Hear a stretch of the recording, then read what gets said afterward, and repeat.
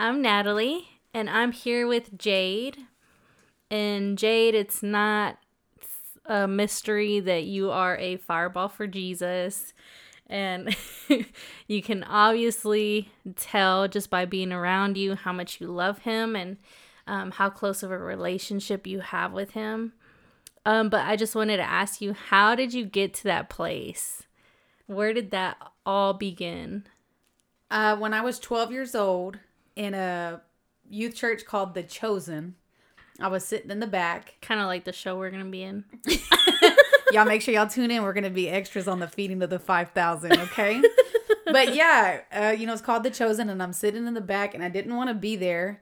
I just felt really awkward. I felt out of place. I think my mom was in the, quote unquote big church, and I wanted to be sitting with her.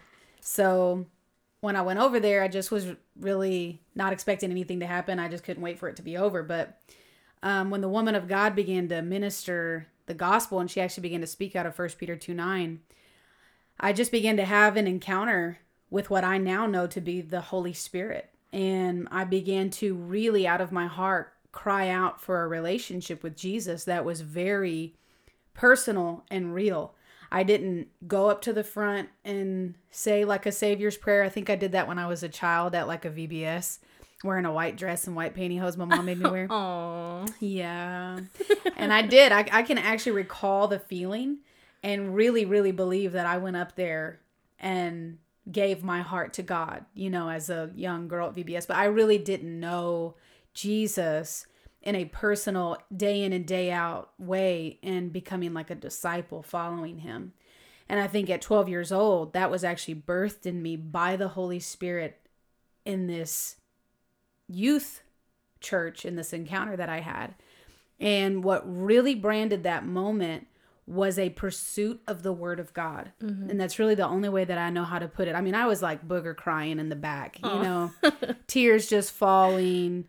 I'm crying. I can't remember if anybody prayed for me. I really don't know what else happened other than I was just moved by the presence of the Lord. And I didn't even really know fully what happened.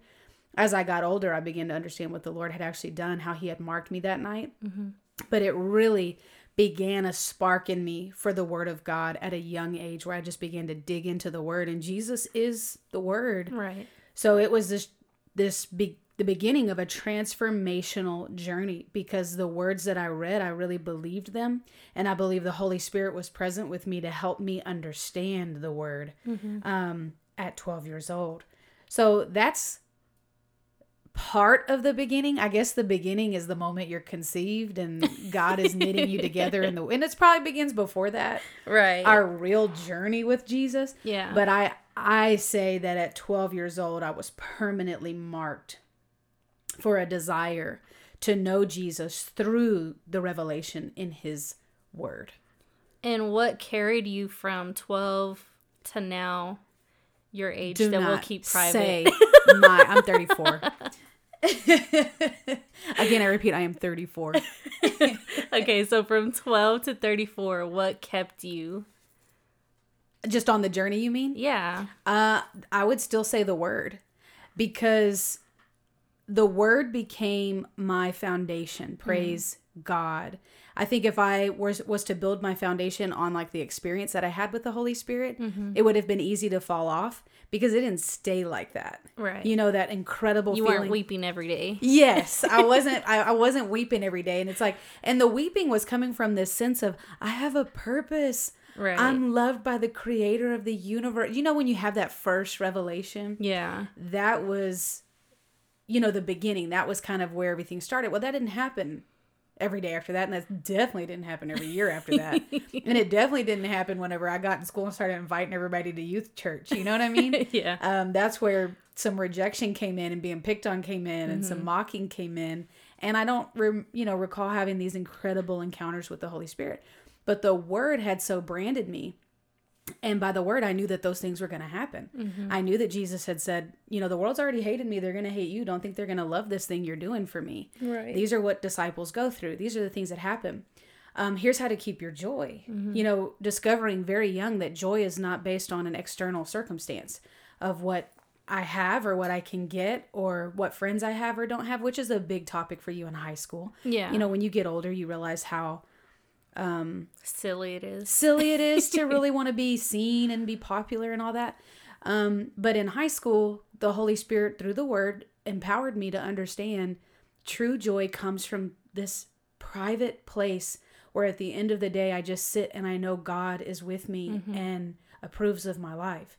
And that we have this continual flow between each other of communion and communication. But I think from then till now, and even to this very day, like even this morning, Yeah. I can say the thing that has kept me sane, that has kept me on the path, that has corrected me when I wanted to get off of it, that has brought me back to a place of humility when pride wanted to rise up, brought me back to a place of joy when depression wanted to come, heaviness wanted to come, the cares of life, distractions, has always been the word of God for me. It was foundational and now is really a driving force of my life. Yeah.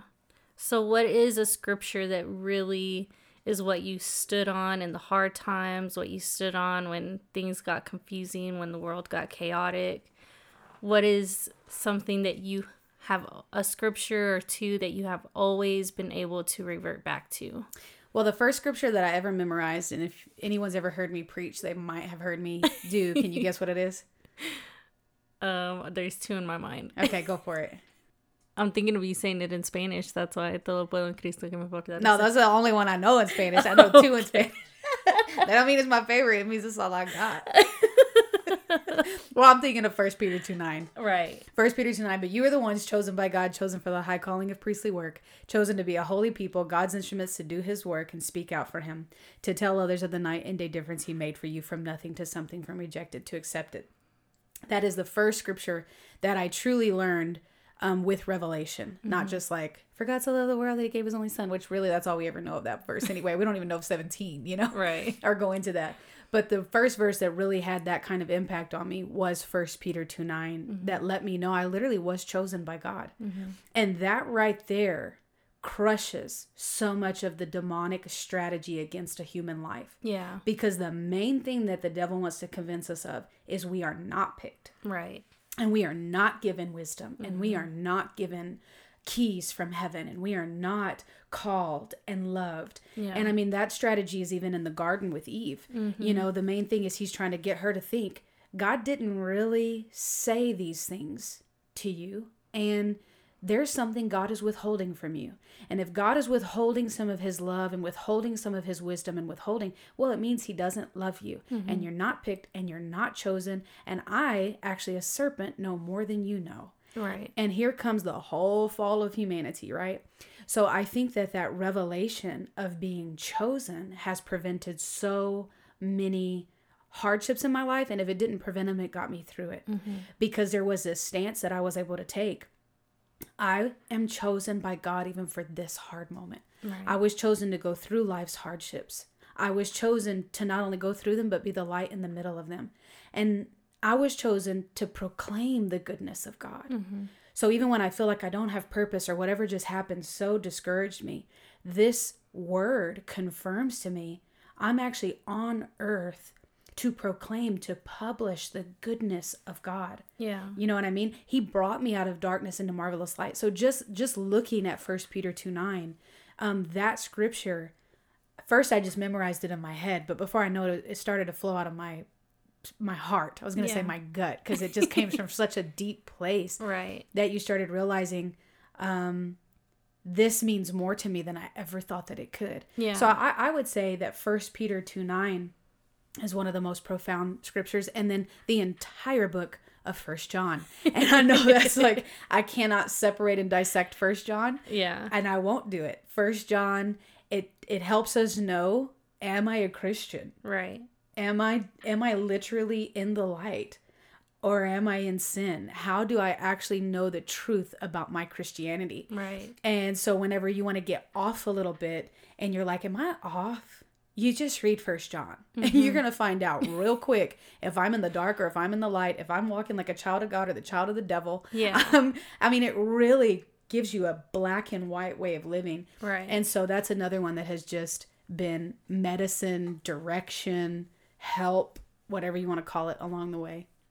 So for someone who is just starting their walk with God, where would you say is the place to start in Scripture to start building that unshakable foundation?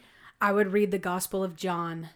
Okay. John takes us all the way back. In the beginning was the Word. Right. In the beginning was Jesus, and the Word was with God. Jesus was with God, and the Word was God. Jesus was God and is God, you know, and out of him. And it literally tells us the birthing of our entire world Right. and life, and then leads us into the actual story of our Savior.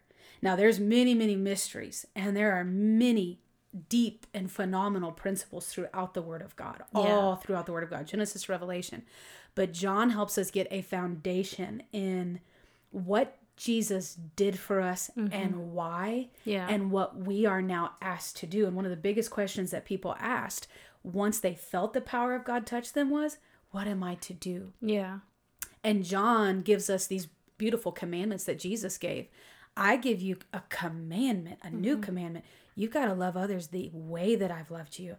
Well, you read John and you see the way. Right. This is the way that he loved us. Yeah. I have to love in that way. He says, the one that loves me loves the Father, and the Father loves him, and he will reveal to him me. He will reveal me, Jesus, Right. to that person, to the one who loves me, loves the Father. I mean, he just gives this whole, I don't want to use the word theology because it can be scary, but if you want some really sound theology, you read the Gospel of John. Right. And that's where I would say to start. Right. And then you can begin to carry into the rest of, the Bible. Yeah. Or the rest of the New Testament.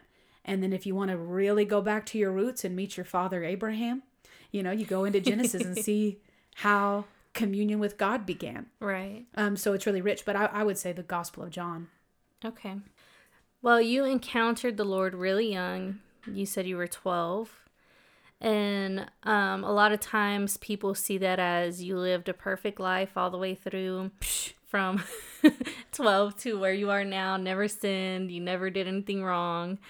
Were there some times where you, quote unquote, fell off the wagon or just stumbled along the way, and how did you overcome that? I stumble every day.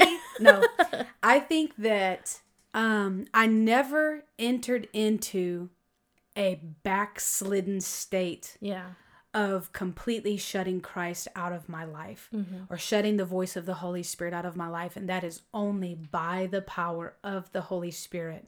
Yeah. But I look back at my life now. Some of the things at 15, some of the things at 18, some of the things at 21, some of the things at 25 is just like, wow, you were ignorant. Right. And I think 10 years from now, I'll look back at my current place in life and the things that I think I know and will realize, wow, you're really ignorant. Or times where it's like, you were so prideful, you little Pharisee. You really thought that you knew the whole thing, didn't you? Yeah. So there's absolutely times in my life where God has just interrupted in kindness my attitude, which I like to call bad attitudes. That's bad attitudes. Right. And really addressed places in my life that dealt with a lack of faith, judgment on others, places where even I was carrying cares, seasons of like, why are you carrying these cares? Are you God? You're gonna solve all the world's problems, Jade? Cast these cares upon me. Scriptures I could quote but wasn't living. All the cares are on my back, but I'm gonna preach cast your cares on the Lord, and I'm gonna sing the song. Yeah. You want to sing it? Yes. Okay, go. I cast all my cares upon you. I lay all of my burdens down at your feet.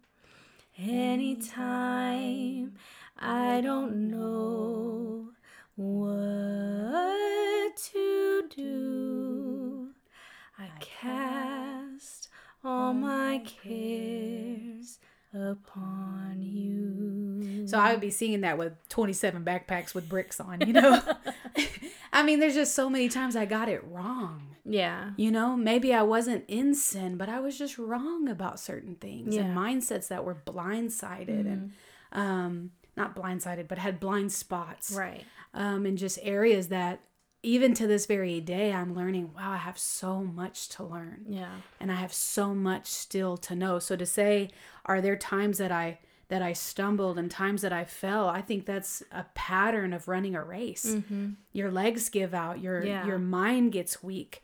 You start to think you can't do something that your coach already told you could, Right. that you trained to be able to do. Yeah. So those kinds of things are things not just of the past, but things that today, you know, as I'm running, I find myself stumbling or falling. But the thing is we stumble and we fall forward. Right. We don't stumble and fall off the track, and we do not stumble and fall backwards. Right. And that is something I have realized when you have a personal and deep, real, intimate relationship with Jesus Christ and his precious Holy Spirit, which connects us to the Father. You do not fall and stumble back.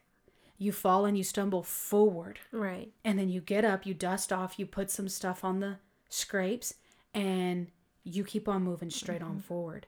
And that is a testimony of relationship and friendship with the Holy Spirit. Impossible without him. Yeah. If you fall on the track without the Holy Spirit, there's no other option but to go backwards or walk yourself off and go sit down on the bench. Right. Because your human mind will convince you can't get up anyway. Yeah.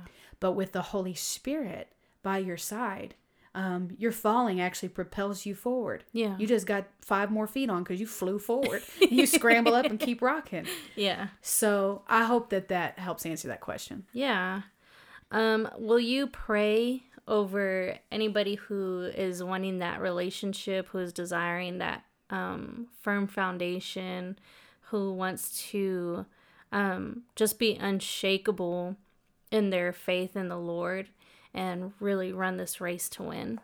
Absolutely. And I'll just say, like, one of the biggest temptations of the devil is to lure us away from the word. Right. It's a fight every day. It's a call for vigilance to seek and pursue the word of God. Yeah. So if you feel like, man, I just don't want to read my Bible, I just don't want to read the word, I don't want to be engaged in that, I don't want to pray, don't look down on yourself like, man, I just lost my Christianity, but rather look at yourself that you have a real adversary.